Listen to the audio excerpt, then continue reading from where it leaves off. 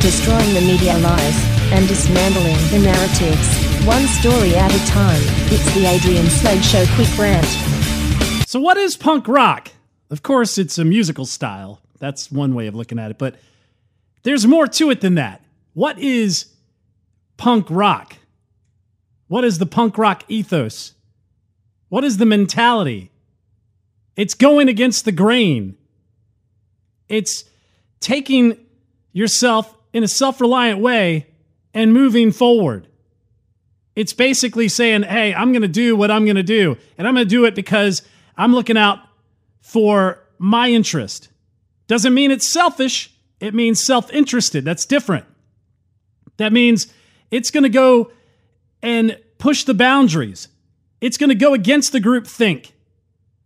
Are we seeing that in politics? Used to be that the punk rock always, for some reason, aligned with the left. You know, because they looked at those on the conservative side, on the libertarian side. For some reason, they looked at the conservative side as being this oppressive, morality-pushing group of prudes. That's not the case anymore. That pendulum has shifted. The prudes, the morality police are on the left. They're the cancel culture. They're the people that, you know, if you hold up a sign at a game that says, hey, I want to buy some more beer, and you raise money off of it, and you go, hey, I'm going to give this money to a good charitable cause, and you raise a ton of money in doing so and gain sponsorships from corporate businesses, they're going to be the first ones to go looking through your tweets, seeing if there was any infractions, see if you committed any sins. They're going to go back through your social media post. They're going to hunt you down. They're going to dox you. If you're the person who decides to make a funny little video, being a satirical edge to something in politics, they're going to go find out who created it, go chase you down. You know, the forklift operator putting up the meme. They're going to find you and they're going to dox you because they want the rest of the gang mob to come after you because you have committed the sin. That's not punk rock. Punk rock is being the guy who made the meme and said, to hell with you. To hell with politics. To hell with all of this. That's what being punk rock is. Self-reliance. Not expecting help from the government. You're doing it all on your own. You're DIY. You're making your merch. You're making your 7-inch vinyl. You're getting out there booking your own shows. That's punk rock. It isn't getting free college and free health care and having the government coddle you all the way through. That's not punk rock. Punk rock is also about battling the establishment. And like it or not, and of course I didn't vote for him, voting for Donald Trump in 2020 is punk rock because everybody's against him. And I don't look at him as the savior by any means. But I do look at him being the fly in the ointment. I do look at him being the middle finger. And at this point, the guy doesn't need to build a wall, although I'd like him to. The guy doesn't need to rein in spending. I'd like him to. It's also Congress's job. Have they done that? Even with the Republican majority? Hell to the no. But that's what being punk rock is. Shoving your nose to the establishment. Thumbing your nose. We used to do that to bands that sucked. Or bands that were posers. And you could tell, we'd walk up to them, thumb to the nose as they're playing. Stand out in the middle of the mosh pit, thumb in your nose. That's what they do to the establishment. And so I think we need to think about, where is punk rock these days? Not the music scene. The attitude. It's with the conservatives. It's with the libertarians for the most part. The libertarians don't want anybody messing with them. Leave me alone. Let me do for myself and for my family. I don't need your help. And I don't want you to tell me how to live. And I don't want you to go through my tweets. And I don't want you to go through my social media posts. And I don't want you to sit there and go, well, am I woke enough? You're not woke enough because you didn't say cisgendered, non-binary, pansexual, two-spirit, him, his, her. None of that crap. That's not punk rock. When you've got everybody going around, hi, point of personal privilege. Hi, my name is Xander, and I identify as a him, he, his. You're a douche. You are a. I'm not even going to say it. It's a slang for cigarettes in Britain, but that's what you are. You're spineless. You have no backbone. You follow the crowd. You think you're woke. You think you're going to sit there and find the racist components within haircuts. Oh, bowl haircuts are a sign of white supremacy. Holding up the OK sign is another white power symbol. You're woke. Wow, you're going to find... It's like that scene in Boomerang. I always bring that up because it was Martin Lawrence talking to Eddie Murphy and David Alan Grier. They're playing pool, and he's like, see? This is a game about racism. Look at that. The white ball hits all the colored balls. He hits the yellow ball. He hits the red ball. And then to win, he hits the black ball. That's what this is. That's what woke culture is. It's insanity. Going against the grain is punk rock. It always has been. That's why the music was fast, melodic, heavy in your face, aggressive. Now, I took it a little bit further when I was growing up because, yeah, I like punk rock, but I liked hardcore. And hardcore was even more intense. It was bludgeoning. It was brutal. It was fast. It was pretty much barely melodic. It had some melody, but when it had some melody, it was gruff melody at that. It was just intensity ramped up. And we saw that in a couple of different areas. DC always had the aggressive, in-your-face punk, but New York always had to take it to a harder level. Streets of New York back in the 80s were pretty tough. Probably tougher than DC. DC was no easy cakewalk back then, but New York was always just a little bit heavier. So while we had Minor Threat down here in the DC area, they had Agnostic Front. You know what I'm saying? They had hardcore that was more edgier, more metallic, more bludgeoning, more pummeling. And when you saw that scene grow, you had bands like Gorilla Biscuits, Underdog. Down in DC area, we had Government Issue. Then we had bands that came out of that Scream. Dave Grohl from Nirvana, before he was even playing drums in Nirvana, was in Scream. And Scream had members of Government Issue. Scream was... Actually, some of the members of Scream went off to do things like the stoner doom metal band Goatsnake. But you had these punk and hardcore scenes growing in these metropolis areas. Yeah, there was some in Chicago and, of course, California. But New York and D.C., they were the epitome of it all. Bad Brains, D.C., and then they moved up to New York. That scene bubbled down here. I caught the mid to the end of that era. Mid 80s to early to mid 90s. Amazing stuff used to come down here. And when you saw the evolution of hardcore into what it turned into, it turns into this post-punk, post-core kind of amalgamation of styles. That's where your Minor Threats and your Rites of Spring converged into Fugazi. In Fugazi, it was still considered punk or hardcore because of the attitude. That's what I was talking about in the beginning. It's not the musical style. It was, nothing sounds like us.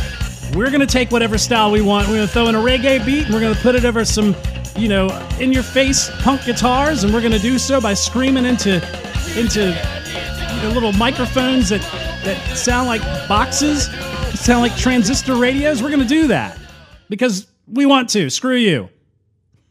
And then you had that same kind of evolution happening in New York, where you had Gorilla Biscuits, who were putting out some bludgeoning hardcore, Walter Schreifels and the gang, and then it melded into Moondog, which eventually became Quicksand.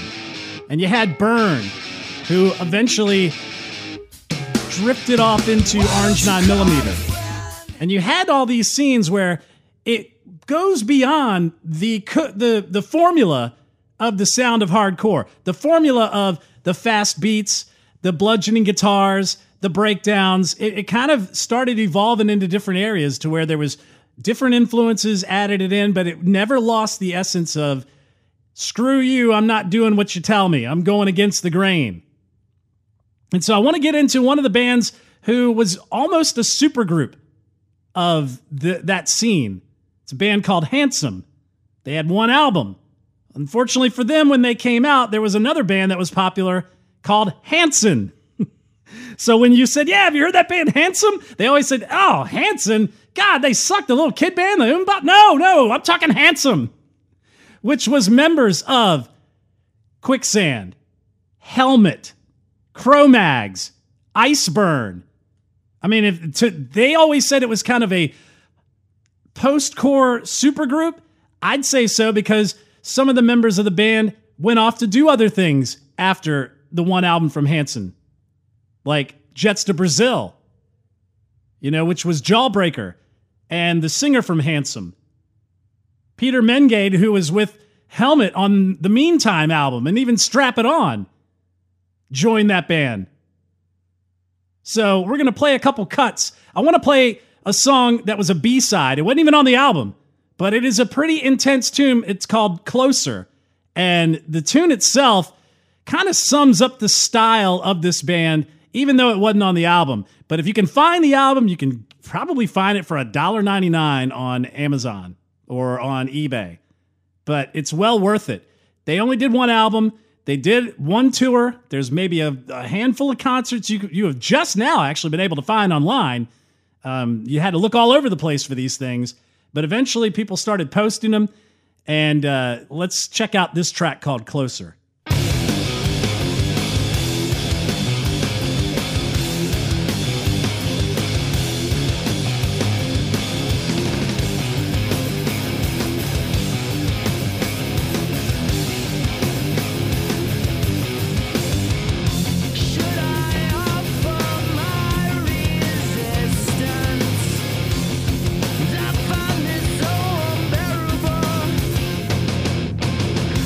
Carry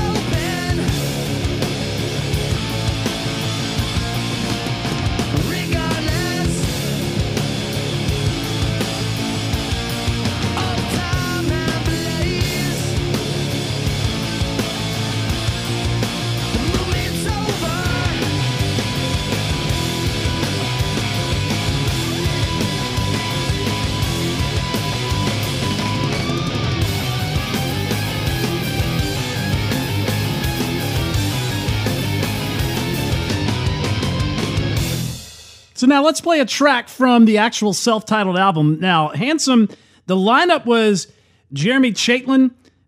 He was from Iceburn. He also ended up in Jets to Brazil after Handsome with, what's his name from Jawbreaker? I can't remember off the top of my head. Peter Mengade from Helmet. Tom Capone, the guitar player from Quicksand, alongside Walter Schreifels. Bassist Eddie Nappy. And Pete Hines of Cro-Mags, and also with Murphy's Law. So you've got this lineup that's pretty amazing. Let's play a track off of this album. I want to play, let's see, what's a good song off of here that I think you should hear? Probably going with, let's see. I want to go with, let's go with Waiting. No. Switch that up. Eden Complex. This is Eden Complex from Handsome's self-titled album.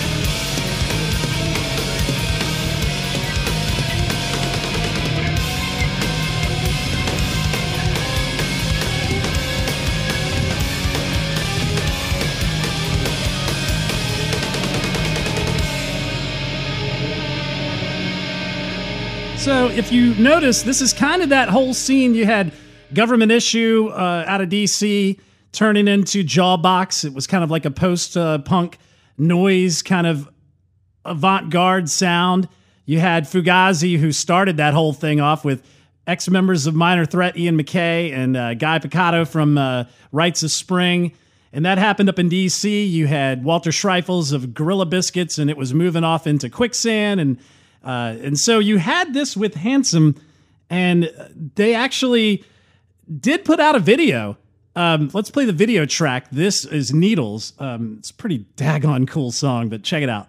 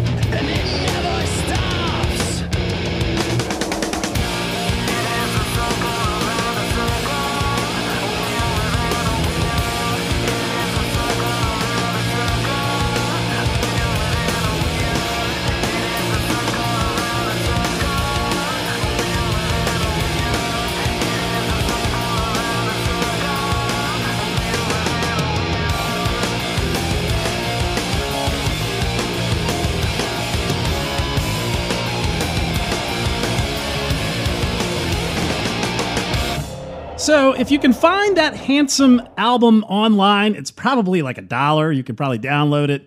It's well worth it. I might be doing more of these kind of shows from time to time to kind of take my background in music, some of the stuff I grew up with, and kind of mix it in with why I believe the way I do politically and culturally. So thanks for hanging out. I'm Adrian Slade, and we'll check you guys out next time. I'm going to leave you with a track which was probably going to be the follow-up song from Needles as far as singles go. This is Dim the Lights. You guys have a good one. We'll see you.